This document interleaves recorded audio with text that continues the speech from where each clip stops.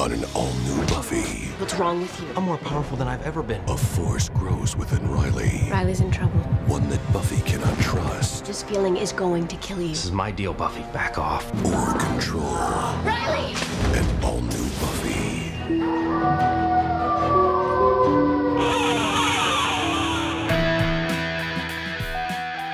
Welcome to Reliable Dog Geyser Person, also known as If the Apocalypse Comes Beat Me. This is a weekly-ish podcast about Buffy the Vampire Slayer, where we take a look at each episode according to its original air date 20 years ago. And this week's episode is Season 5, Episode 4, Out of My Mind. So we'll be talking about plot, we'll also be talking about characters, and hey, we'll maybe be talking about the many assassination attempts of Fidel Castro, so spoilers abound for this episode, every episode before it, every episode after it, the comic books, and possibly even other shows or movies. Now, everyone, ready? It's almost time to commence the bloody backstroke.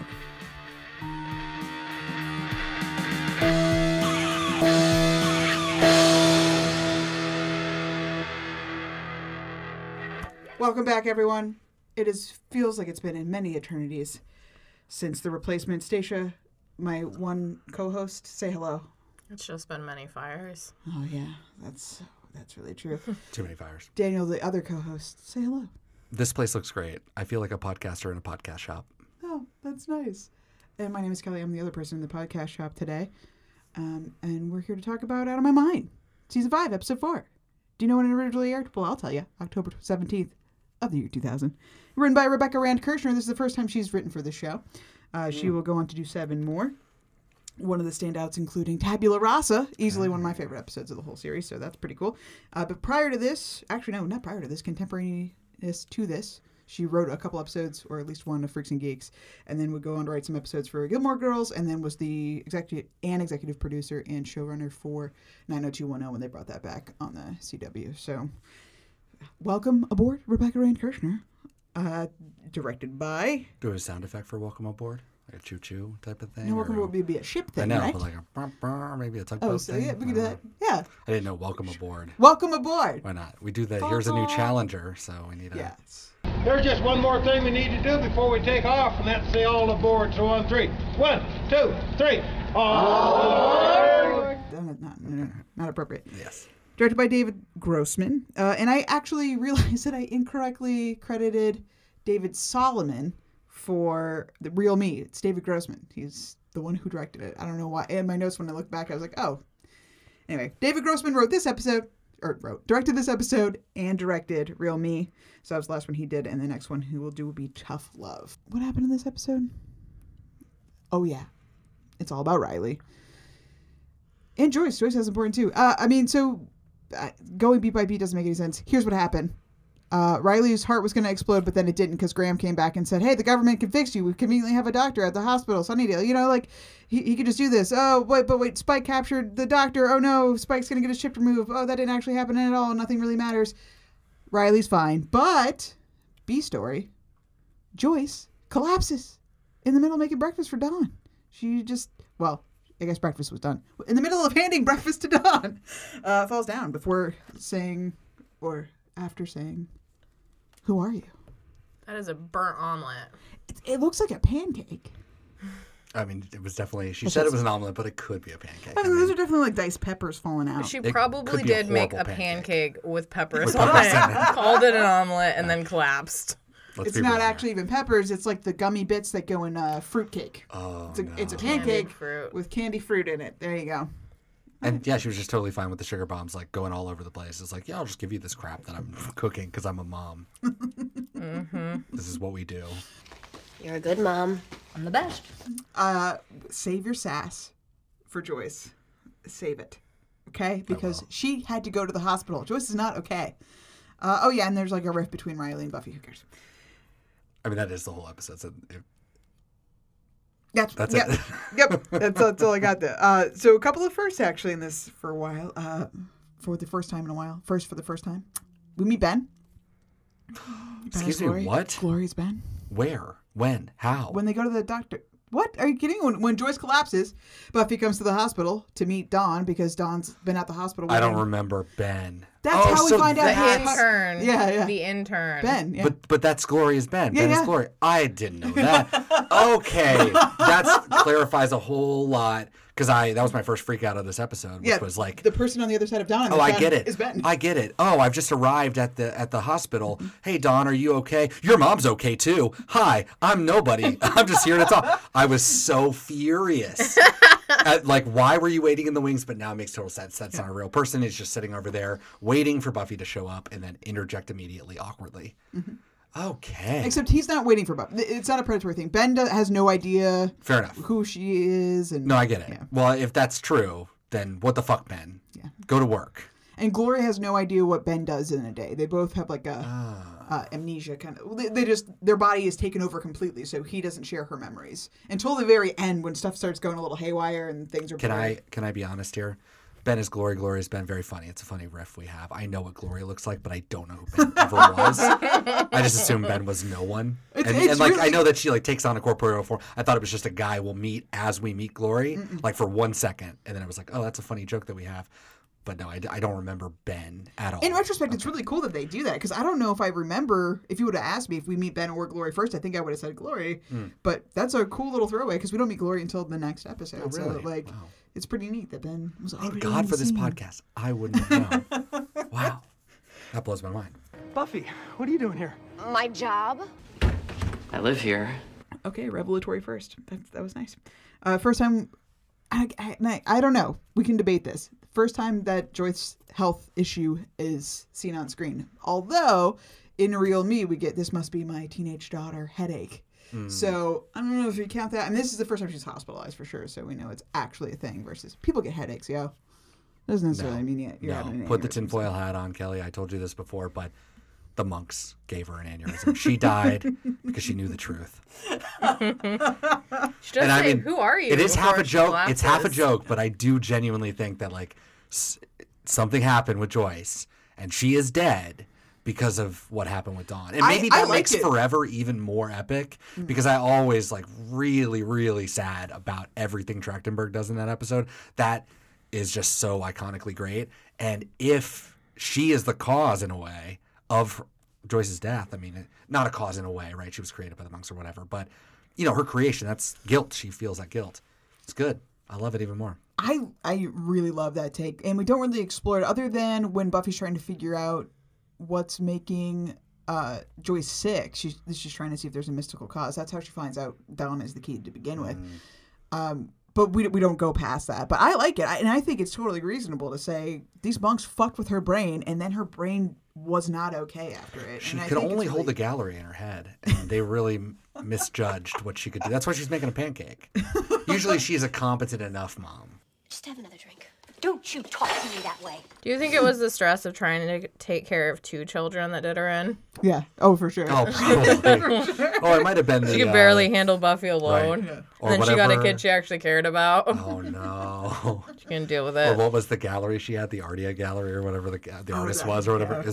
It might have been that, too. Well, honey, I've got the Gurian showing tonight, and there's so much to do to get the gallery ready. Another first, and again, we can debate this. Spike's concrete feelings for Buffy. We like the dream. Okay, you could kind of wash that away, but it's clear, and I think that it's kind of been hinted at that they have like a kind of a flirty thing, a little bit, at least from his side. But Definitely from his side. yeah, but it's real, y'all. It's Buffy is real, and it's gonna happen, whether we want it or not. Not.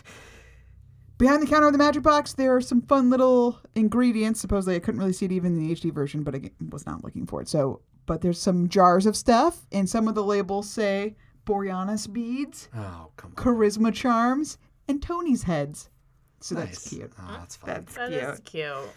Oh, first time we see the training room, the new and improved training room, or I guess not new and improved, the first time existing ever training room with the symbols. I went a little nuts. I was like, those symbols that you see on the walls and the floor, not from this angle, but they're there the whole time, and they've been there from the beginning, and they've never talked about, and I can't find anything on any of the Buffy boards. A lot of people have asked the questions, what do they mean?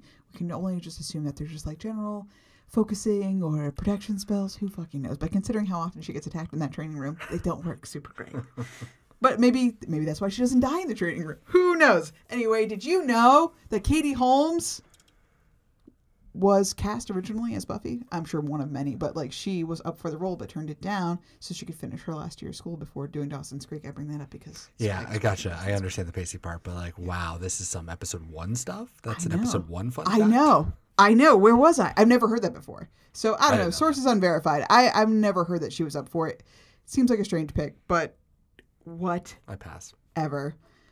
I don't really care about any of the things I just said. Do you know what I do care about? Fidel Castro. Daniel, my God. Dawn said something that I've never heard before in my life, that the American government interferes with the governments of other countries. 1, mind blown. 2, that we tried to kill Castro by putting itching powder in his beard, tried to drive him crazy?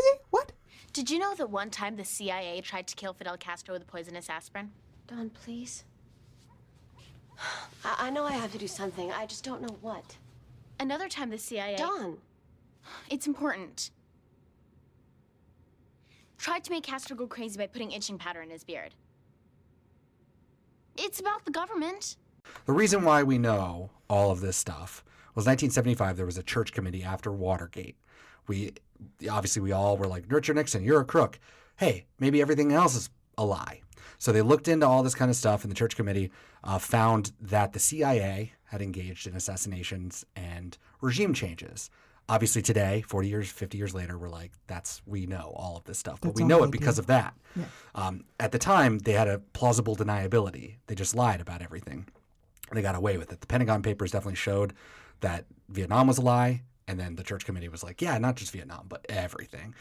So they interfered with all kinds of places. And Eisenhower produced a doctrine after the war that was, we will intervene in any country that is threatened by communism.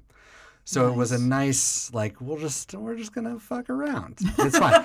and because they had secrecy and we were a world power and we won World War II, like we could just do whatever we wanted. So the 50s and the 60s were like prime time. So we invaded Korea, the Korean War. These were regime changes that we enacted. Korea, Egypt, Iran, Cuba, which we'll talk about in a minute, the Philippines, Guatemala, Paraguay, Syria, Indonesia, Lebanon, South Vietnam, including the assassination of President Diem there, which led to the Vietnam War in the 70s, Iraq, the Democratic Republic of Congo in the 1960s with the assassination of Patrice Lumumba, Laos over and over again. We fucked with Laos in the 60s all the time. Dominican Republic all the time, including the assassination of Rafael Trujillo, who was a terrible person and fine. But Brazil, Chile, Vietnam, obviously the Vietnam War, and Cambodia. And then right before the Church Committee, we invaded Chile, Bolivia, Uruguay as part of a whole effort called Operation Condor to bring right-wing governments that were favorable to the U.S. and U.S. business into Latin America. And then Ethiopia, which lasted until the 1990s, but never didn't work because Ethiopia cannot be conquered. The Church Committee said that they recommended a statute or a law or something against assassinations. They said, quote, and this is pretty rich, but assassinations are, quote, incompatible with the American people, international order and morality. Gerald Ford instead signed an executive order, which we know can never be undone, 11905, that stated, quote, no employee of the United States government shall engage in or conspire in political assassination. It was not specified what that term means. Targeted killings are very much a thing. An employee, I mean, it's like Uber drivers aren't employees of Uber, so we could just contract out our assassinations. Totally different, though. It's all fine. So after 1975, nothing happened, except that we went into Angola, Zaire, Cambodia, Afghanistan, the 1980s. We went to Poland, El Salvador, Chad, Nicaragua, Grenada, Burkina Faso, Panama, the 90s. We went to Iraq, then Haiti. Then Iraq, then Haiti, Zaire, Rwanda genocide, we were there, Indonesia, the 2000s, Yugoslavia imploded, Venezuela, we tried to coup in 2002, Iraq war was probably the most famous in our lifetimes, Palestine, Syria, Iran again, and Honduras in 2009, and then currently we just did Libya in 2011 during the uprisings in the Middle East, and then right now Yemen and Venezuela are currently being destabilized by the U.S., which brings us to Cuba. So Cuba, we have been trying to topple Cuba since 1959, since Castro took over. Before Castro was there, very simply, it was a a vassal state for the United States business interests. Right, It was because like all run- before that, it was all gangsters and stuff would go through so there, right? Batista, who ran it before, so we fought a war in 1898, the Cuban-American, or the Spanish, what was it? Spanish-American War. So Spain controlled it in 1898. We took it over. Everybody wanted it annexed, but politics at the time were kind of like anti-imperial. We didn't want to take it, so we didn't. It instead became a vassal for American business. And at this point, it was just a den of like gambling, prostitution. The mob was all over it. And obviously the people were fed up. Castro was part of that. They fought. They won independence. And that was that. No, the United States was like, we hate this. We're not going to stand for it. So they tried their best to topple Castro. And Castro was not only just like fighting for his independence, he was also a charismatic person. And definitely a lot of people saw him as a hero, especially at the time. He was a freedom fighter in a world that was freeing itself, including Africa especially, that were shaking off the bonds of colonialism. So they were rightly scared of someone like him, especially 90 miles from the United States. But anyways, we tried to kill him multiple times. The church report said that we only tried about a dozen times. But Fabian Escalante, who was the former counterintelligence officer for Cuba, said that it was 638 times that we tried to kill him. Oh my God. And people think that it was JFK who had like a bugaboo about Castro, but it wasn't JFK. In fact, JFK was one of the lowest amounts of assassination attempts. His were the heyday and the most creative, quote unquote, of ways of trying to kill him. But it was later that we kept trying to kill him forever. Eisenhower had 38 attempts on his life. JFK only had 42. Lyndon Johnson had 72 attempts on his life. Nixon had 184. Carter had 64. Reagan had 197. George H.W. Bush had 16. And Clinton had 21. Wow. So we tried until 2000 when officially we stopped. And then 2007, they released all of the trove of like all the despicable shit that we tried to do. So I don't think, well, he's dead now. So I don't think we're trying to kill him because it happened. So how did we try to kill him though? Fun ways. So good old-fashioned snipers during Bay of Pigs. If Bay of Pigs was a success, they would have assassinated him if he walked out of his, compound, wherever he was. Eisenhower recruited the mafia. So the mafia were still there. The mob was still there. The Chicago people were still there because Batista had just been removed from power. People kind of lied low. So these gambling syndicates that are constantly referenced in the documents are always trying to bring in guns, bring in anything they can to try to destabilize everything. So that's definitely something they tried to do in the early days. There were multiple attempts to arm Cubans against Castro, mafia, or just the U.S. giving them to people in like Miami and trying to smuggle it in. Famously, cigars. They sent them poisoned cigars and exploding cigars. Nice. The exploding ones are perhaps a myth. But it's not really a myth. It's more the story is that they were brainstorming, quote unquote, silly ideas. And this was one of them. So it was never actually something that happened. But it was on the he table. loved cigars. He loved cigars. What can you say? Ballpoint pen with a hypodermic needle with like something called Black Leaf 40, which is apparently like a nerve agent or whatever. It never actually made it to Cuba. The agent who intercepted it, who was going to take it to Cuba, he said that this was impractical. And he was like, the design of this is shit. Like, he will never use this pen. It's terrible. You guys suck. But he was also given the pen on November 22nd, 1963, which is the day that JFK was assassinated. So that probably didn't help. And apparently he was given it at the same moment as the assassination. Tinfoil hats on, everybody. What does it mean? What does it mean? Poison handkerchiefs were tried. Poison ice cream was tried. Multiple femme fatales were tried, including one who got caught trying to put, just pills of all kinds to try to get him to drink a smoothie or eat ice cream or whatever bullshit. It's always like, just here's poison. And she was caught doing it, and he gave her his gun and told her to shoot him if she wanted him dead. And she could not pull the trigger. Huh. Then they had sex. There's a plan to blow up Castro inside of Ernest Hemingway's museum in Cuba. Just blow up the entire building. And the absolute best one, which I like to imagine as a twofold, 2 in 1, although they were separate, was a TB, tuberculosis infected scuba suit. Because he loved scuba diving. Sure. Oh, man. And then also putting a really brightly colored explosive conch shell at the bottom of the ocean. So as he was scubaing and probably having trouble breathing, he was like, that's a beautiful conch. I must have I it. must go down. And as he picks it up, it explodes and he dies. This was disregarded as quote unquote impractical. But it wasn't just killings. It was also more so as he solidified power, because you could only do this for a couple of years. Because if you kill him, the regime's going to continue on, right? It's like we all want Donald Trump to die. Mike Pence will take over. It sucks. Right. But it was about character assassination. So the thing with the beard, I don't know about the itching powder, but there is something called thallium salts that they wanted to get on him in any way possible. They tried to put it in shoes, like underneath the soles of shoes, and have him like somehow buy them or be given shoes. And if you're exposed to that, your hair starts to fall out. So he was famous, obviously, for his beard. Right. So they wanted the beard to come off and for him to look, sickly. It makes you sick, not only losing your hair, but obviously that. Awesomely, they wanted to lace his radio studio with LSD.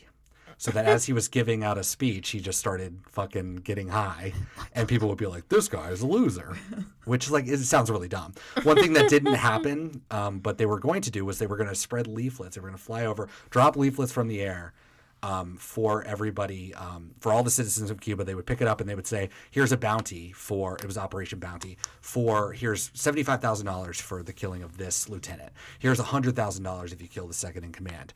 If you kill Fidel Castro, 2 cents. And that was to show how much of a loser he was. We don't even care that Castro, stupid Castro, we don't even care if he lives or dies. Only 2 pennies for you if you kill that guy. But everybody else, they never did it because they were like, this isn't going to work. It's not going to work.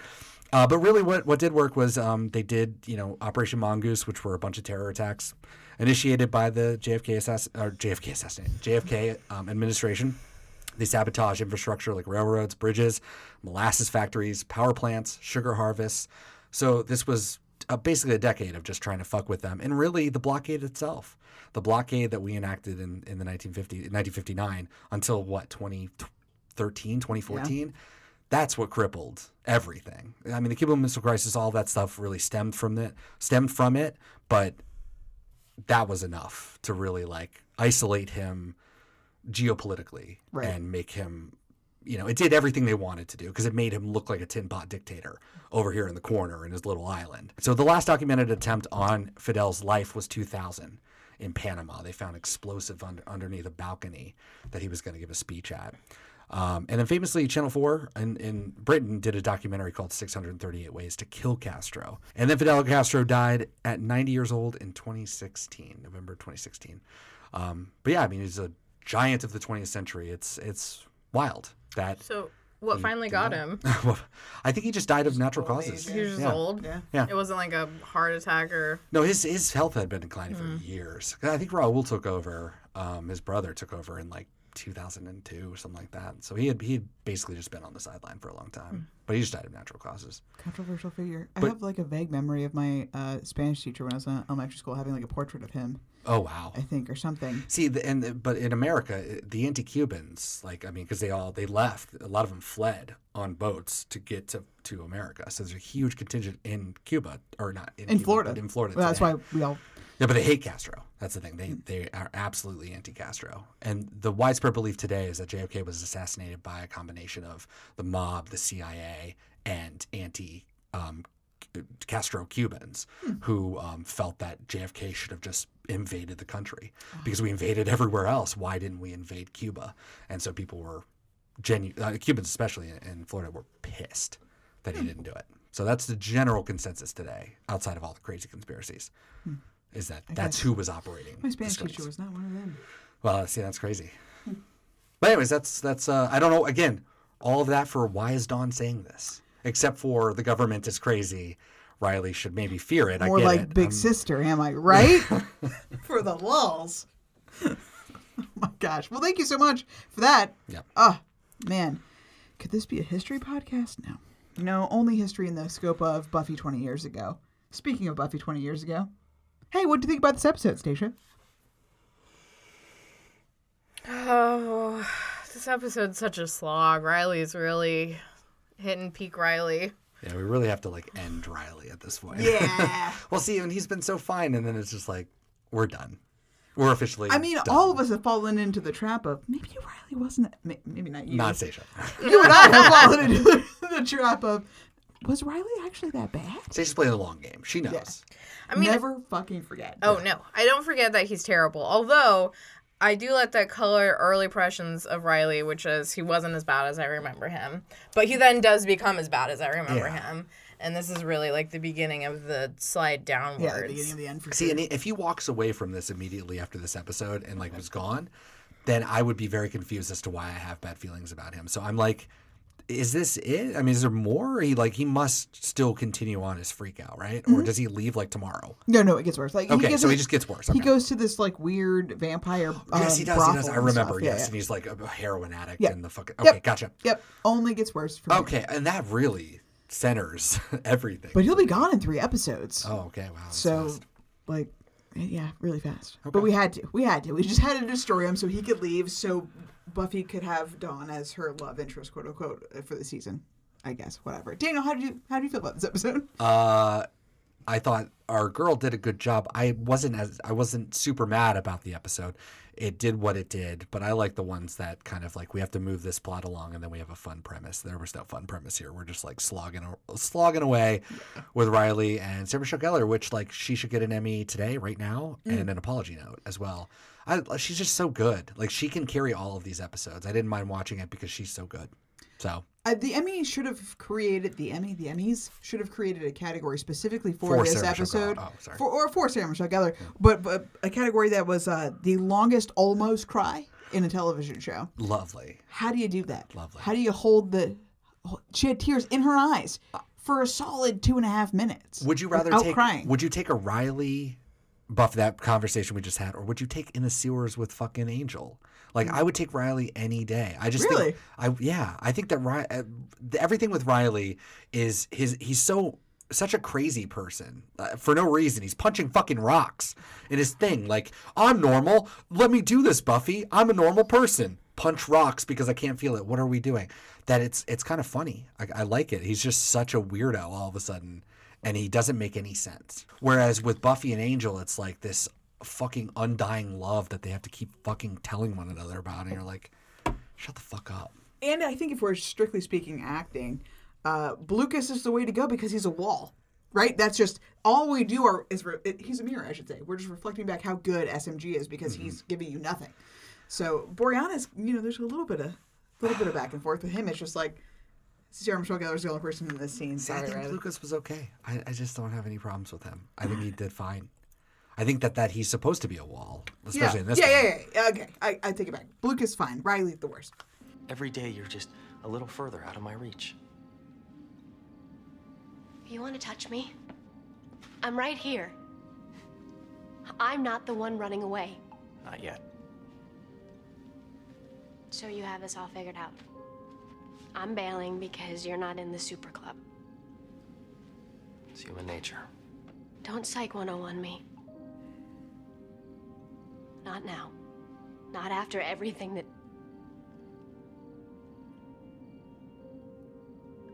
Nobody has ever known me the way you do. Nobody. I've opened up to you in ways that I've never opened up to... God.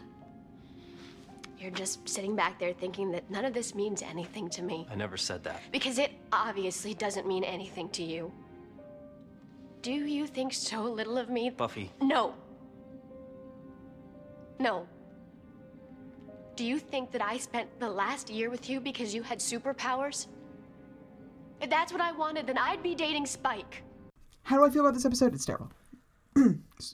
So, there's not a whole lot to talk about in this episode. It's like, again, even with my plot description, it's hard to go beat by beat because there's not really a whole lot to it. It's mostly the Joyce thing is revelatory. Spike still exists. Yeah. And Buffy and Riley, right? So I have a couple of questions if we're just speaking chronologically. Because we open on the graveyard and Buffy's like, what the fuck? I'm trying to do my job. Here comes these dumb boys messing up the joint. Damn boys. But I thought you were going to be the North Sector. What's the North Sector? I can't. Okay. Anyway.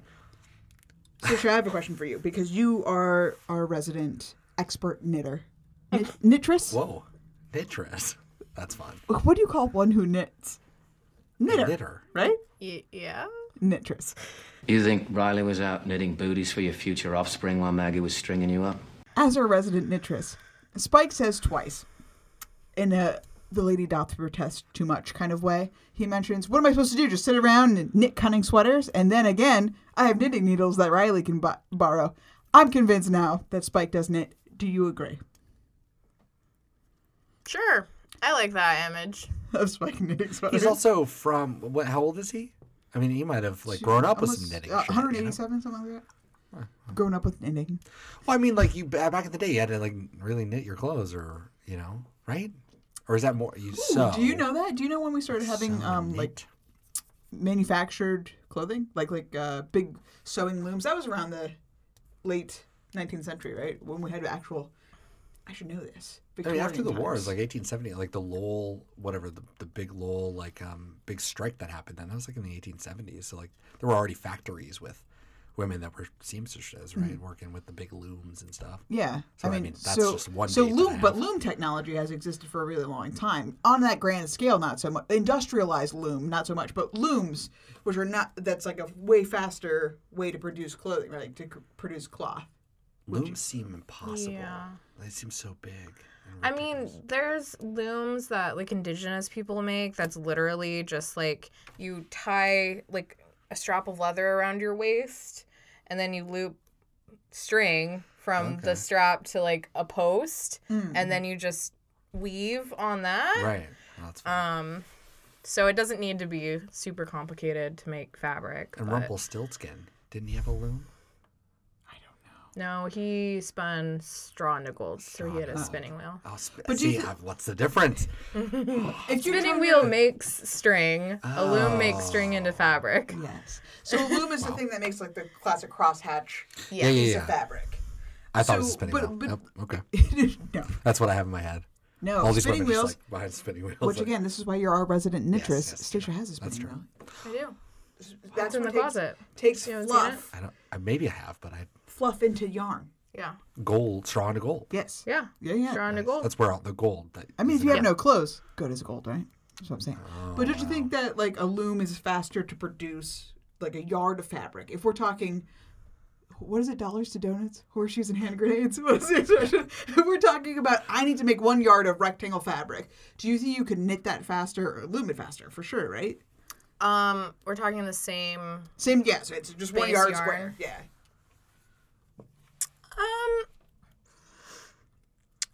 I think starting out at the very beginning and all you're making is a yard square of fabric, you could probably knit it faster because you have to string the loom, which takes a lot of time. But if you wanted to make a ton of fabric, 1 foot by 10 feet, it would be faster to weave it than to knit it. Okay. Thank you for that. Does that make sense? Yes. Yeah. If you want to make a large quantity of fabric, but once you set it up, you can just go forever. Until you run out of yarn. Yeah. But if you want to knit a small amount of if you want to make a small amount of fabric quickly, knitting would be faster. Makes sense. So crocheting would be even faster than that. Oh, well, there you go. Okay. It does Spike crochet? We don't know. We don't know. Well, he said knitting specifically, so we're going to go with knitting. Yeah. So you agree that Spike might knit, or you like to think that Spike might knit? I mean, he called them knitting needles. And not knitting hooks or something, which people do. Hooks? Yeah, they're needles. I mean, I guess they are. They no, crochets are hooks. Crochet. Jesus. Well, they have a little hook on them, but they're still a needle. I'd call them a needle. No, that's for crochet. Yeah. Knitting needles are literally just sticks. Oh, God. Yeah. You literally just need 2 sticks, and you can knit. Yeah. Just take me out. And you just need 1 stick to make yarn, and 2 sticks to make fabric. Oh, my God. Or 1 stick with a hook on it. I know nothing about that. That's why we go to you for world news and I wish I knew. I wish I knew. I just don't know. Yeah. Do you think Spike has any other hobbies? I'll open that to the group. Watch Passions. Love soap operas. Oh, unless you're in Belinda Blinks, watching television is not a hobby. Right. That's true. That doesn't count as a hobby. That's fair. Poetry. He loves poetry, right? Yes, totally. Do you think he's kept that up? Yeah, Absolutely. Do you Oh, think, he's totally especially sitting about there in his the weird corner feelings just- about Buffy? That Yeah, was like, yeah, oh yeah. god. Oh god. Oh, absolutely. Oh, he wrote that down. He wrote down that dream for sure. I made it Amazing. horrible. Just Amazing. horrible. Yeah. I do kind of wish we'd stumble across him like writing furiously in like a Yeah. dog-eared journal. That would be fun. I actually am surprised that we don't do that. Because Or even like Once I More think with he Feeling would have been a fun, like when he starts singing and stuff. If he was like writing poetry or something, and like it's almost like Oh. his poetry's coming to life as the song. I think now it's canon that was a poem that he had. That was not off the cuff. Yeah. That was Well, I know, but He's actually started writing that poem right now, the one he's going to sing later. yes, Yeah. really honed it. Yeah, it's a great song. But no, I don't know what else he could possibly do. I mean, he's in a crypt with like apparently electricity, right? I mean, It doesn't seems have the like he internet, likes so- gambling. Does that count as a hobby? Oh, that could yeah. count. For He sure. loves the idea of money, but he doesn't seem to Maybe make a lot of traveling. money. Yeah. I think that one of his hobbies was definitely hunting, right? Like killing people. And Drusilla. And now he can't do that. Okay, so that's a whole lot you got to deal with. So, so without the killing, and they even make the joke like he's getting weird without the killing. I think that's true. That would take up a lot of your time stalking, toying with people. You know, Hard life being a vampire. super hard life. We find out in this episode that the Initiative's still around. Big deal. Who? The Initiative. In some the form, Initiative. the Initiative is still around. Can be summoned by a phone call. Not even a phone call. I just picking up the disagree. phone. Oh, okay. I disagree. That- That did not happen. That what didn't happen. Buffy did not summon the Initiative. She was talking into a dead phone line. Okay. So you think that Grandma had already had it in the Because works? he or- specifically, he made it clear in the conversation he had with Riley at the basketball court, this is not the first time we've come to find you. Oh. Oh. So this has been a repeated thing that Graham's come and Riley's like, ugh, this again. So I don't think that Buffy talking into the phone changed anything. I like that. There was a clicking noise on Well, the and phone. I So what said- was that? So I said, really, Dawn needs props in this episode. 'Cause she's the one that saved Riley's life. It's true. Because Riley already knew he was in trouble. He did. Graham Yeah, that was had made clear. already told him, Yeah, that's a fair point. you need surgery. Yeah. And the only reason why it happened is because Buffy knew about it and she wouldn't have known unless Dawn was messing around with that heart thing. Stethoscope. Stethoscope. Thank you. Thank you, Dawn. So, Dawn's important. She is. For this. saves Riley's life. Yay. Yay. That was a great scene. I liked how the sound was going out. That was really well Yeah, done it's cool. too. I thought they were going to cut the audio almost completely, so you just didn't know anything about Joyce's condition, which would have been maybe better. I don't know. I Well, guess it was a clever way to yada it. Right? Yeah. Like, Yeah. we don't really know. She's low blood sugar. But even listening to it, yeah, you're like, oh, there's not really anything. Right. Like, Which is good. which like, is good. Yeah. Very, very clever, the show. Oh, dear, is the enormous hall monitor sick? Tell me, is he gonna die? He is not the only person that can die. Hey. So far, right now, I think that Graham is on a paintball team, and he just wants Riley to be on his paintball team. And that's much more important to be on the paintball team than to have a girlfriend. Honestly, Riley, you don't like Paintball's really girls. cool. You don't like girls, Riley. I mean, I think that we should bring up that, R.I.P. Riley's- Forrest. Riley's downward spiral happened after his boyfriend died. There's a 1-to-1. I mean, he would not be like this if Forrest was still around. No. Stand down before I put you down. You heard the man. At ease. I have another question for you. And man, am I excited to hear your answer. Answer, Stacia, because you just constantly surprise me. Okay. If Spike had actually gotten his chip removed in this episode, twofold question to both of you, but Stacia first. One, would he have gone to try to kill Buffy immediately? I mean, she crashed the party, so yes, I guess. But two-ish, would Buffy have killed him? It's a good question. I'm not sure. I guess what I would say is that there's that trope that like hate and love are like two sides of the same coin, and he starts off the episode by saying like, "I will know your blood, Slayer," and being like overly dramatic about wanting to kill Buffy, and it's clearly because he's obsessed with her. I will know your blood, Slayer. I will make your neck my chalice and drink deep.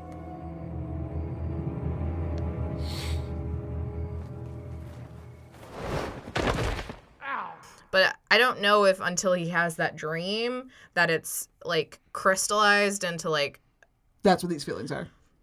crystallized into, like, I want her, not I want to kill her. He just knows he has, like, he can't stop thinking about her, and he's mad that he can't get her out of his mind and that she seems to be everywhere that he is. So I don't know if in that moment he would have killed her or not, but I definitely think he was already having weird feelings and he didn't know what to do with them. Do you think Buffy would have killed him if it came down to it? I mean, she's tried before and failed. Would you say that's also because she's harboring feelings for him, or just like because he's wily? I mean, it's weird because I feel like on some level she seems to have these like consistent vampires that she runs into over and over again and she knows exist, but she doesn't go out of her way to kill them like consistently. So I don't really know why. She only seems to kill random baby vampires that sort of pop out of the ground in cemeteries. In their but suits, even before Spike got his chip when he was around, she wasn't like actively every night hunting him. No. Which is funny because there's a line in this episode that kind of struck a chord with me because of that, where he's talking to Harmony and he's like, she will hunt you down until you're too tired to fight back or whatever. And it's like, not really. No, she but kind of just lets them go. So that's why I thought, like, I love that line. That line I was going to bring up later, but I love that because Fool for Love is coming up. Right. And it's like, if we are to believe, because we'll get explanation about, like, him killing a Slayer, right? I mean, for the first time. Yeah, 2 of them, right? Because we get the flashbacks and everything. I think that that's basically setting that idea up. Like, you become obsessed with them. And I don't know if you ever fell in love with Nikki, but no, it was the idea. But it was the idea of like, implied. This it is could have happened. The biggest predator out there of us. I'm gonna go. But maybe he loved that so much that when it's happening again to him this time, he's like, "Holy shit! Maybe I was in love with her, and maybe like I'm in love with this whole thing." Yeah. But I love that line because, yeah, you're right. She definitely does not hunt him down like that. But that is certainly what the Slayer is supposed to do. And I think that turns Spike on. I think Spike is like, yeah, this is great. Like, living on the edge of life like that. That's me. I'm Spike. I mean, she's thinking that's about what me. I do. Absolutely. Mm-hmm. And so Harmony obviously is a joke, and that's all very funny that he would say. But I think he's being very serious when he says that. Oh, totally. And I think we just don't know yet until we see Fool for Love that we're like, oh, yeah, there's a whole bigger universe of what the Slayer means. Would Spike kill Buffy? I think that in that moment, I think he would have. Because he killed her in Fool for Love. I think that because he didn't get to do it. He did go to kill her, right? He wanted to go by her and couldn't. Because he didn't do it, he got to have reflection on it, and he thought, I don't want to kill her. I want to fuck her. That's what I want. I know. But that is what happened. So I think that that's because he couldn't do it. Whereas when he killed Nikki, it was like, I'm a vampire. Like, this is what we do. I feel, I'm a vampire. Well, just like, I mean, God, imagine the exhilaration of something like that. You know what I mean? That would be fucking amazing. I mean, he leapt at her. He tried to bite her throat. He just physically couldn't. So Buffy, I think, I don't think Buffy has any feelings for him. I think Buffy would kill him. If it came down to really doing it, she would do it. But he's a character on a TV show, so he can't die. He's there. And that's the hardest part of it all. It's like, if he was expendable and the writer said he was expendable, then yeah, it would totally make sense that she killed Spike. Spike, I just saw you taste your own noseblood. You know what? I'm too grossed out to hear anything you have to say. Go home. It's blood. It's what I do. And this has been kind of meandering and all over the place already, but I figured that we could go ahead and let you know that we're a real podcast. You can find us everywhere at beatmepod.wordpress.com. Hey, guess what that is? It's our website. It'll have all kinds of fun things like show notes. So if you hear a song played during our episode, you're like, hey, what's that song? Hey, it'll be right there in the show notes for you. beatme.wordpress.com. You can also find us at beatme on Twitter, Tumblr, Instagram, social medias. And if you're into music, as I said, it's unfortunate. We go through the pains of making a Spotify playlist for you that contains not only every song that's in this podcast that you're listening to now, but also all the songs that are played on this TV show Buffy the Vampire Slayer. Like Nickelback's song Breathe, which is played during the epic basketball scene in this episode. So really? Enjoy that, friends. Wow. Anyway. And what's the name of the playlist? Oh, yeah. That would be helpful to find it. It's Beat Me Fun Time Playlist for podcast fans. Season 5. So please subscribe. Anyway, even though we've yelled a lot, there's always time for more. So why don't we yell about some stuff? Stacia, what do you have to say? The shining spot of brightness in this episode was Harmony. As almost always. She's great. And I love that she's convinced that Buffy's after her, but when she says she won't give up until she's killed me to death, was especially Harmony-rific. Harmony is great. Smoking the cigarette was just iconic. So funny. It's the cover of our episode logo. So I'm a villain. yeah, Spike when he says it's blood, it's what I do. After licking his own noseblood. So that sent me on a little spiral. I was like, okay, could They vampires just suck their own blood. Right. And Come on. It's so good. Easy. obviously easy. What do you mean? Easy yes or easy no? Easy yes. I mean, God, you could live on your blood for how long? See, that's the thing. How Okay. long do you have to eat? How much do you have to eat? I mean, Right. it seems like sometimes they go a long time. But okay, so one, it would be an act of masochism, right? To drink your own blood, you're draining your own life force, quite literally. Two, fictional characters, so this is all moot, but we can't take that approach because what the fuck is the point of anything if you take that approach? Three, how much blood do vampires even have? I know. Blood is the whole thing. They need to take others because they don't Spike have any. gets an erection, so he does have some blood. Right, yeah. We've definitely established on Buffy, Angel has wounds, vampires do bleed. Okay, so that's fine. Clearly, in this episode, he bleeds. Do you think that there's when they eat the blood, it just stays in their body? They just have Yeah, right. blood? Who knows? It's like, sometimes I gotta bloodlet. The physiology, we don't talk about it. But I found an interesting answer on Wiki Answers or whatever, Quora, because they liken it to autocannibalism, right? So in theory, if you could eat your own arm, all wounds and catastrophizing and cannibalism aside, if you ate your own arm, theoretically the nutrients that you would derive from your own arm, even if you could, would not help you regrow your own arm, right? So there would be less of you every time, no matter what. So that would be the same kind of thing. Sure, he could drink his own blood to satisfy him continuing to live. No, I don't think so. He's probably just like the rest of us. Taste of blood, you're like, that's it's fine. It's got that metallic taste, I mean, as anybody who's Copper. tasted blood, it's like weird. You're like, oh, this is strange. And that's probably all it was. He's just like, Yeah, I don't even think... I drink blood, and also like, oh, it's my blood. I mean, wouldn't it be weird if food came out of you though? Yeah, that is. I mean, yes. I don't know. If you got cut and you just started oozing chocolate cake. Yeah, or you sneeze in a chicken wing. Yeah, that would be something. more Would accurate. you eat it? That'd be fun. Would you eat it? I mean, if I was alone. That's right. How many people are watching? That's right. I wouldn't eat it on the record. Yeah, exactly.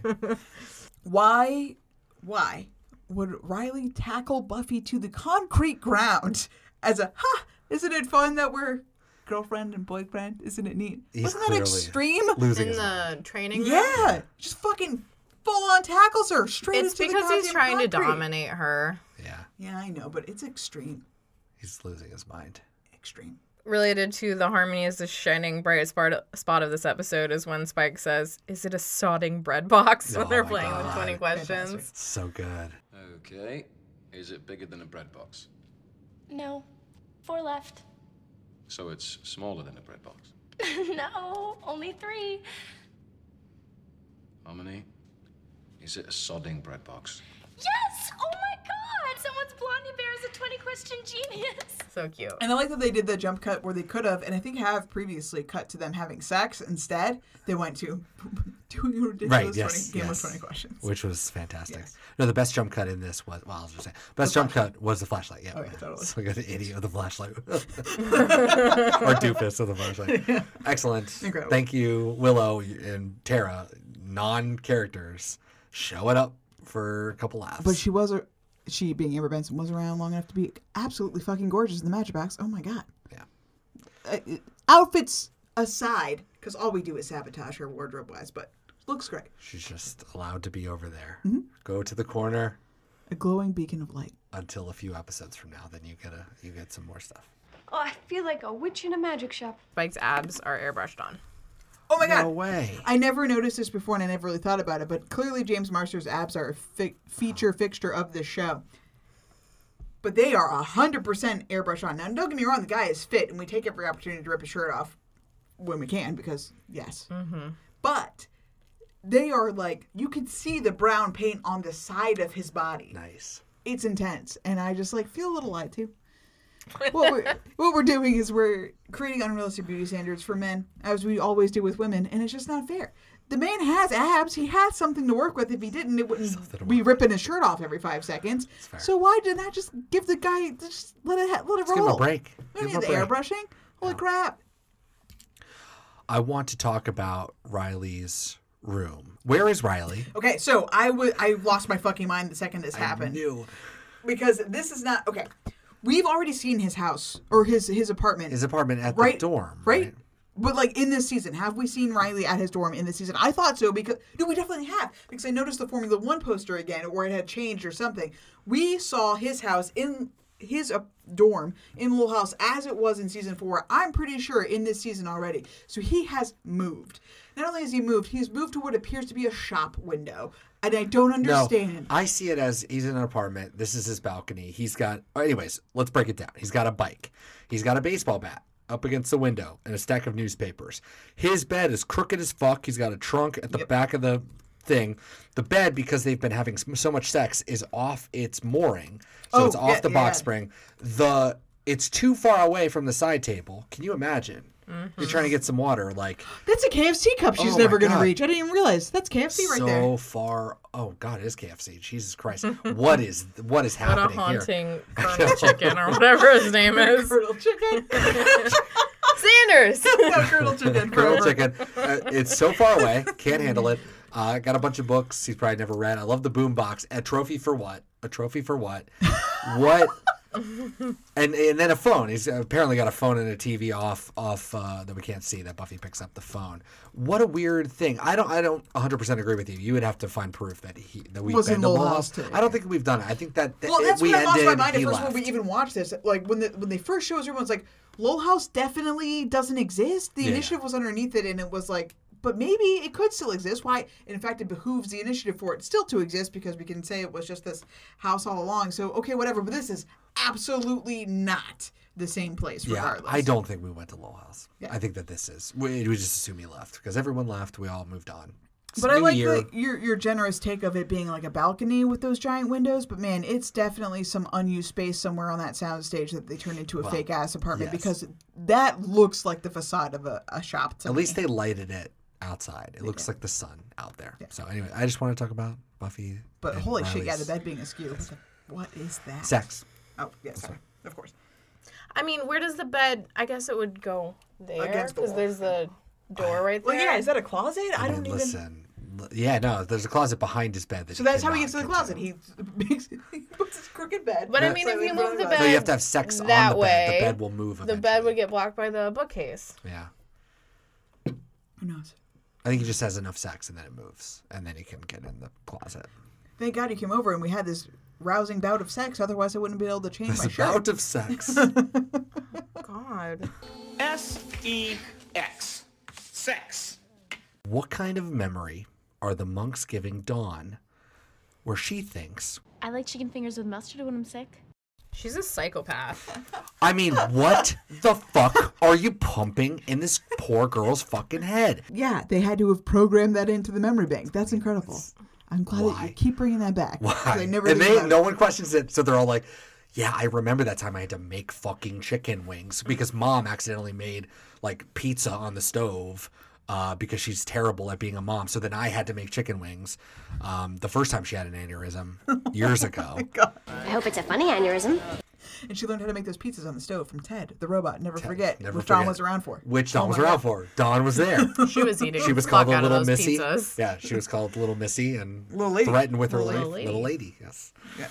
Littlest lady. Xander and Anya need to go check the docks, where Riley has never been. We've never seen Riley at the docks. Why did they send them to the docks? I don't know. Did you notice Tara's posture at the magic box? It was like upsettingly good. And I think that there's subtle things they do to make her different than everyone else. And I don't know if they do it on purpose or it's just like Amber Benson just sits really straight. I don't know. But like, it's little things that make her, she's not the same as the group. She's different from the group because she sits unnaturally straight in her chair at all times. Oh. And like, obviously we're about to do family in 2 episodes that highlight like she's different from everyone else. But I wonder if that's just like Amber Benson sits that way or they're like intentionally trying to make her look more rigid and different than everyone else. Yeah. It was just shocking how straight she was sitting.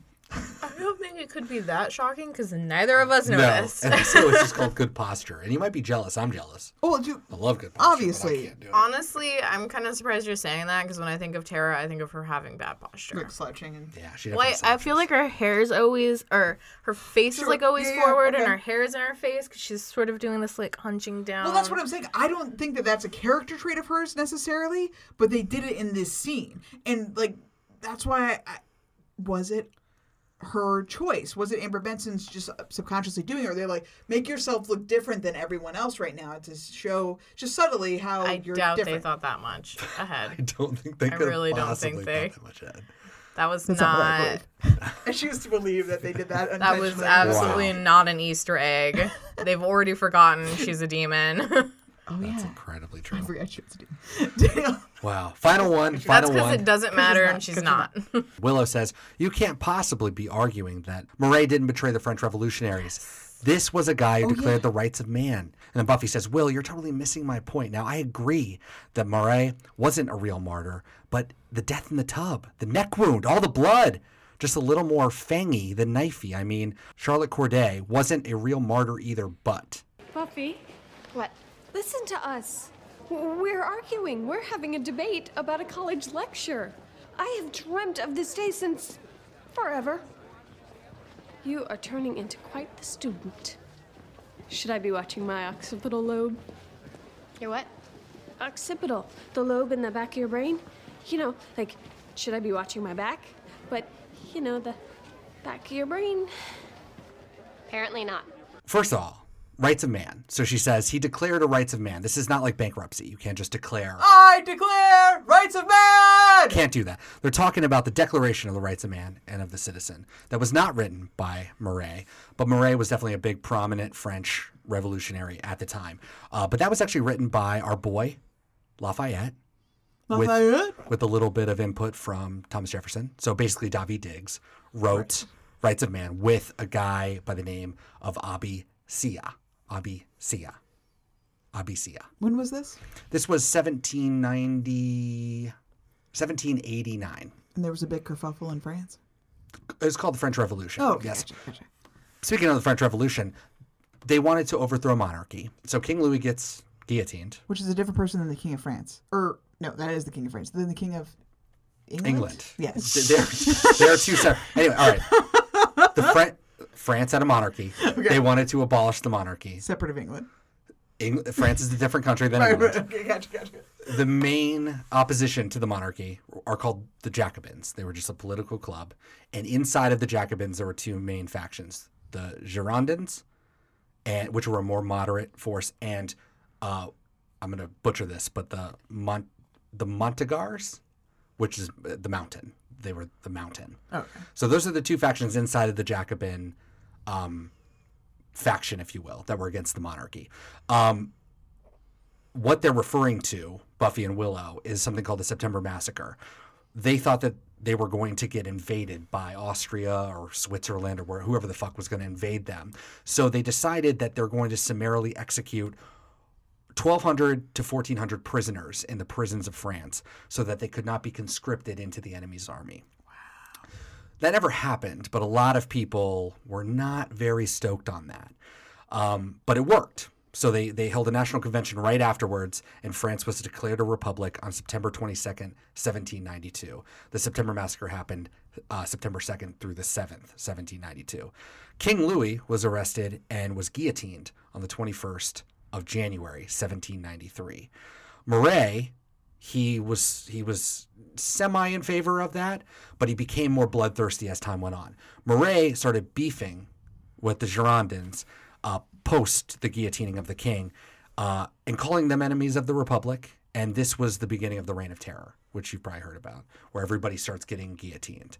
So the two factions, the Girondins, if we think of them as more moderate, and the Mountain as more left, like leftist, the left was basically killing the Girondins. That was the Reign of Terror. But he was arrested for advocating the death of Girondins. He was like, fucking kill them all. They're enemies of the Republic. The Murray guy. Murray, yes. And he was arrested and put before a tribunal, and then he was acquitted of all charges. However, he had a terrible skin condition, some of it exasperated by staying in sewers for a long time because as things were popping off in France, he had to hide in sewers a lot. Because he was a vampire. That's where vampires go, sewers. Yes, and I love the fangy stuff, so we'll get to that in a minute. But anyways, he had a terrible skin condition, and because of this, he was, I think, pretty self-conscious of it, but also I think it was debilitating. So he, in the end, after he was acquitted of all charges, he went back home, stayed home, got into some medicinal baths or whatever, and he's just hanging out, chilling. He kept writing, but by this time, Robespierre had sort of taken center stage. So Marais... Yes, so Robespierre is probably the most famous person from the French Revolution. He's the one that initiated the Reign of Terror. He's kind of the poster child of the Reign of Terror. So at this point, we didn't need Marais anymore. So he was just kind of like screaming into a void. And Robespierre is hanging out over here. Enter this girl, this just rando lady. What's her name? Charlotte Corday. She is just from a region of France, and she just shows up one day looking for Marais. She wanted to murder him at the National Convention, Julius Caesar style, in front of everybody to set an example. She came from a royalist. All the royalist families were now pretty bankrupt because they took their money and their land because they're all, just in line with the monarchy. All the lords and dukes and all of that stuff. We're abolishing all that. So so she's from a family like that. So she was a Girondin. She wanted like moderate changes, but thought that something bad would happen. She wanted to kill him at the National Convention, did not do it. So she went into it to the home of Marais, and his wife let him up. She didn't want her to come in, but he was like, yeah, come on, we'll talk. And then he just basically badmouths the Girondins, and then she, quote, this is from Wikipedia, pulls out a 5-inch kitchen knife, which she had bought earlier in the day, and brought it down hard on Marais' chest, where it pierced just under the right clavicle, opening the brachiocephalic artery close to his heart. The massive bleeding was fatal within seconds. Damn. But she was immediately caught, obviously, because she's in his house, so that's not a great look for her. But I love her letter that she wrote to her dad. She said, quote, "Forgive me, dear Papa, for having disposed of my existence without your permission." Jesus. I mean, that's great. But I've avenged many innocent victims. I've prevented many disasters. The people, one day disillusioned, will rejoice in being delivered from a tyrant. That might not have totally been true. I mean, this is definitely a Julius Caesar type of thing. Like, you think that, like, this person is the cause of all the problems. And that's kind of, it's very funny that she thought he was the mastermind behind the September massacres, because he was just sort of reading the room that everyone was reading, which was, shit's getting really rough. Something is about to happen. She intoned that it was his fault, but other people could be blamed. Everyone can be blamed. It's just kind of the climate of the time. Her death actually did not help. It actually fed the flames of the Reign of Terror. It made people think that anybody entering their house are going to fucking kill them in their bathtub. Oh, sure. So everybody just started guillotining everybody left and right. So in fact, it made it worse. She was guillotined herself 4 days later, July 17th, 1793, for murder. Fun fact, 2 fun facts for you. One fun fact, I mean, I'm sure we've all heard that when you get guillotined, the conventional wisdom is that your brain is still conscious for a couple of seconds. Oh, right, sure. Right? So it comes from this beheading. So when she was beheaded, some dude picked up her head right after it happened, like literally the second after, and smacked her. And Camus later on talks about how she blushed, but in the moment people actually wrote that her expression changed from like just kind of shock or whatever your face does when you die to, quote, unequivocal indignation. So she made a twitching, whatever it was. Whoa. So she was still alive to feel the slap or whatever. Wow. Fun fact number 2, she was dug up immediately after to prove that she was a virgin. And she was a virgin. Why do we need to know that? Because they wanted to know if she was sleeping with anybody, because that would have proved that she, as a woman, could not have thought of this assassination on her own. She was vehement that this was all her, only her, and I think history has pretty much borne that out, because it's crazy. You kill this guy and you're just like in his house. Post-death, Marais eventually became a martyr for a minute as the mountain sort of ascended to the heights of political power. He became a martyr for the cause. At his elegy during his funeral, or whatever you want to call it, he's put in the Pantheon, which is reserved for the greatest of French citizens.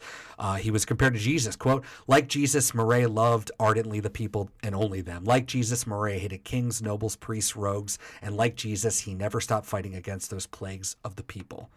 But then the tides eventually turned. Statues were torn down. He was tossed out. He had to be buried somewhere else, literally a couple of years later. And when the Nazis invaded in 1941, they specifically found a bust of him and all of the people like him, and they melted it down for the bronze bust. They melted down specific people just to make a point hundreds of years later. And then the bonus is Robespierre. So as they're walking out, Robespierre was the coolest. Buffy, you're kidding, right? So Robespierre, poster child of, he's just the head of the mountain. He's a Jacobin. He was executed himself a couple of years later, July 28th, 1794. They established something called the Directory to try to stop the violence. That happened for 4 years. And then that they changed the names of the months, right? So they set up a whole new calendar. Why? So because we're in a revolutionary time. Okay. We don't need to be behind the Roman calendar anymore. Sure. So Brumaire is actually November. So on the 18th of Brumaire of November 1799, Napoleon came to power. So there was a coup that happened, and it was backed up by our dude, Abby Saya, who wrote the Declaration of Rights of Man. So he was instrumental in bringing back the monarchy because Napoleon was coronated king on December 2nd, 1804, ending the French Republic and beginning the French Empire. And a couple of years after that, things kind of cooled down, and then Buffy Summers was born on January 19th, 1981. So wonderful. Yeah. And R.I.P. Sunnydale High, because it's the last time we'll ever see it. Anyway. Oh, really? Yep. Yeah. Sorry. That should have been I wrote it in my first. I did. I wrote it. It was the first. That's got to be like a see, last. And then I just didn't say it. Did I not say the thing before it either? First. Who knows? No, you did not say it. Myself. It doesn't. Oh, yeah. First time we see Ben and the last time we see Sunnydale High was supposed to be the follow-up to that. Anyway. Yeah. So R.I.P. R.I.P. just the French Revolution. The French Revolution. Yeah. R.I.P. Sunnydale High. But you don't belong here, right? This town? You're nothing here. Hey. I'm gonna need an update on the watches because I'm curious after our fight in the last episode. I saw it. Don't worry. Okay, good. We're good. I need to know. We're good. Xander construction outfit. He didn't wear one, but he's doing construction. Counts. Yeah, carpentry is pretty cool. Maroon Jacket watch, hard. Okay. Dawn's piercing screams, no. Chips Ahoy, yes. The entire episode hinges upon it. Buffy has a personality, yes. We see more of her room. In addition to Escher and Big Head Todd and John Prine, we've also got a band called Angry Salad. Sure do. They are an alt-rock band from Rhode Island. Oh, that was from Boston, but sure. 1993 to 2001. All they're known for is they have an album with the joke, the freak gardening accident from Spinal Tap, which is funny because that just got referenced.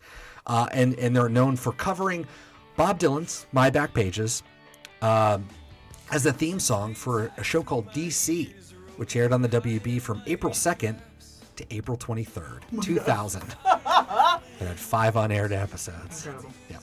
And it starred Mark Paul Gosselaar from We'll meet on edges soon, said I proudly did proud.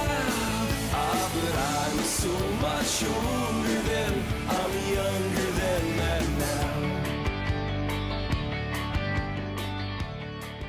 They also did a cover of 99 Red Balloons, but Yeah. So they're known for literally 2 covers. So Buffy having a personality, technically yes, but really no. And literally zeros on the rest. DeHoffrin, Sandy, Michael Wickett, Amy Goth, Books a Million, I can't think of one. Streets Ahead, nothing. Giles, fuck that one. 0, nothing. Thank you so much for the update, and thank you for realizing the color of jackets, because this one, like the last one, definitely counts. But finally, it is time to rank this sucker. Let's bring it all back home. Willow Hacks, we talk about the net / something wicked this way comes. We do get the Fiat Lux spell, so I will give her 1 point for that, so 6. And we get a little bit more in the, Willow is abusing magic. Just like the very little baby. I know, it's good. Because Tara's like, I tell you, a little light, you're overdoing it. But don't you appreciate it, Tara? Don't you appreciate it? So we can get the lulls of the jump cut with Buffy using a flashlight, don't you? Right. Or Tara's like, yeah, I do. Currently being gaslit. Oh, yeah. Oh, man. Yeah. Wow. Giles, level of Giles. Like everyone else in this episode, he gets relegated to the background. So I'll have to give him the benefit of the doubt that while we don't see him much at all, he's doing his Gilesy best. I give him a I 7. mean, he did make up the magic box. He made the training room. good. He not only this is the first Giles. This is what the Giles' own magic box looks like. Scene. We also get the training room for the first time, which is definitely something we'll use for the rest of the series. So yeah. Well, or until the magic boxes explode at the end of season 6. But still, I think that's important. So 7. Okay. So Riley ruins everything. / Joyce is a terrible mom. Now Joyce made pancakes. When she meant to make omelets, but still. Burnt pancakes. She fell over in the kitchen. Tough look for her. Tough look for her. Watch her footing. She's having problems. I say Joyce is a totally fine mom in this episode, okay? And here's why. Yeah, that's right. That's the right response. I'm a little on the fence about the line, "You are growing up, aren't you?" in response to her daughter wasting an entire box of cereal to get the prize. I don't know how just getting the prize versus eating the cereal makes you more of a grown-up, but still. Less Sure. of a grown-up. Still, she offers Dawn the omelet that she clearly was making for herself, but she gives half of it to Dawn anyway because her daughter wants the eggs. Real. And then after her health scare, Dawn is like, "I like chicken fingers when I'm not feeling well," and she's like, "Sure, I'll make some for us. No problem." But she needs to rest. She does. But she's not going to. She had a scare. Okay, so I think Joyce. If Joyce and Riley are the category, which they are, Joyce is the only one saving this one because Riley. We're scraping the bottom of the gosh dang barrel here. The basketball montage. Need I say more? He dunked. The scariest thing I've ever had to do was Love You. Oh yeah. Or Barf I City. don't know why that's scary. And rock punching. I mean, the rock punching thing is And I also blame Bailey Chase's terrible acting / Graham being a character on Riley as well. So it's all his fault. Lucas can't save Graham. No, I he mean, can't. Jesus Christ, that Nothing guy can is save him. so bad. So 4. Between Joyce and Riley, they managed to get a 4. And that's mostly Riley bringing down the ship on that one. I'm going to blame Graham, but that's okay, yes.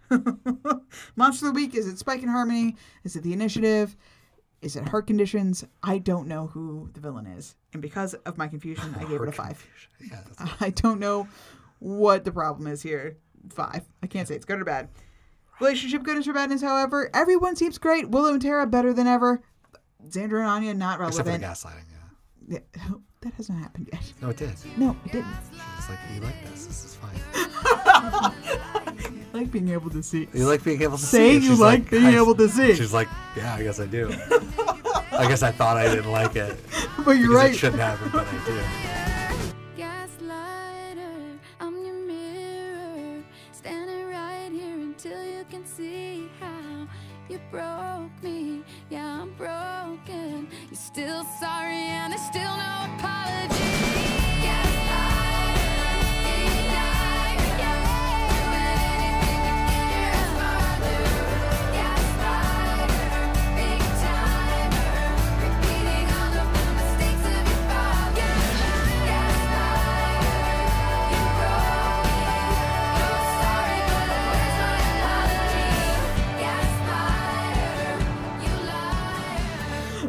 But obviously Buffy and Riley having their problems brings it But down that's a little good. bit for 7. Oh, no, that's bad. Yeah. Okay. Oh, 7. Wow, this is... Yeah. Do we have anything else to say about Buffy and Riley that hasn't been said? No one cares, right? No. No.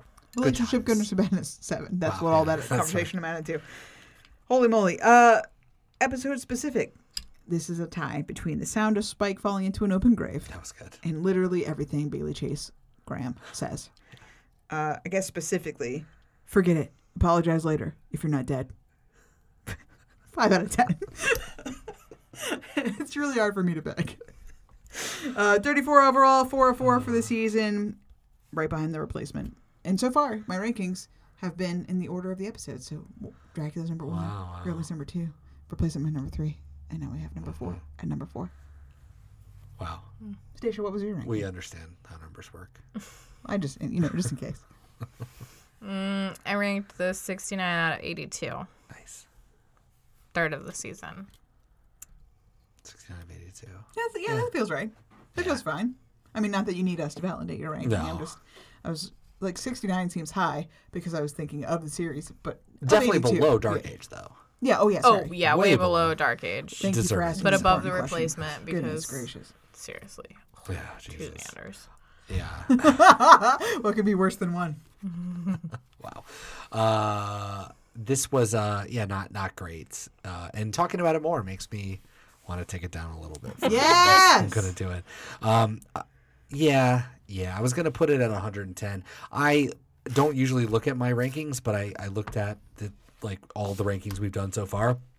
There's a huge gap at the bottom, between 115 to 125. There's 8 of those slots open, and I don't know what's going to possibly fill it. But you know what? This is going to fill one of them. Nice. So I'm going to put this at 121. Great call. Great call. That feels good. Yeah. Because while it's fun, and the quality in season 5 is so much better than everything in season 1 through 3, pretty much. Hey. No shade on our writer. I actually genuinely enjoyed watching it, and I have no problems. But there's no point to it. It's whatever. Fuck this shit. A Let's lot of the move blame on. is Bailey Chase.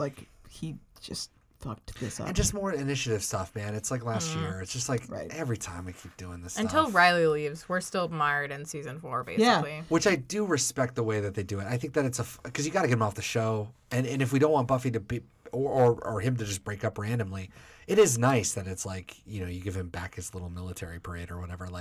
It does make sense that he would choose that over Buffy.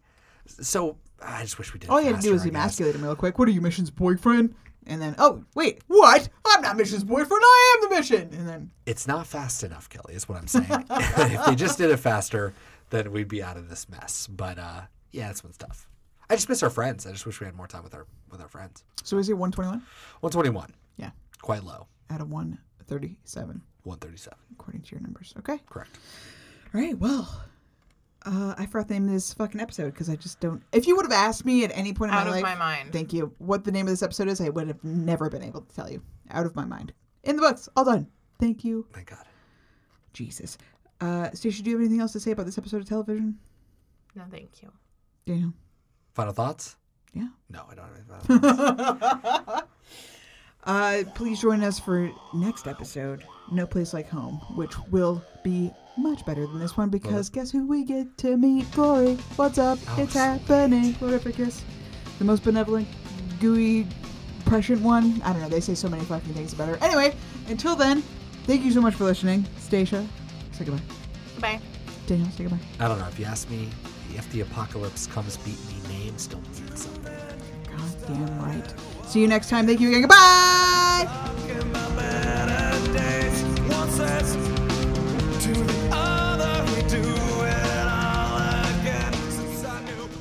Oh, God. No, God! No, God, please, no! No! No! No! Feel that I've been there. I didn't need this, but somebody help me breathe.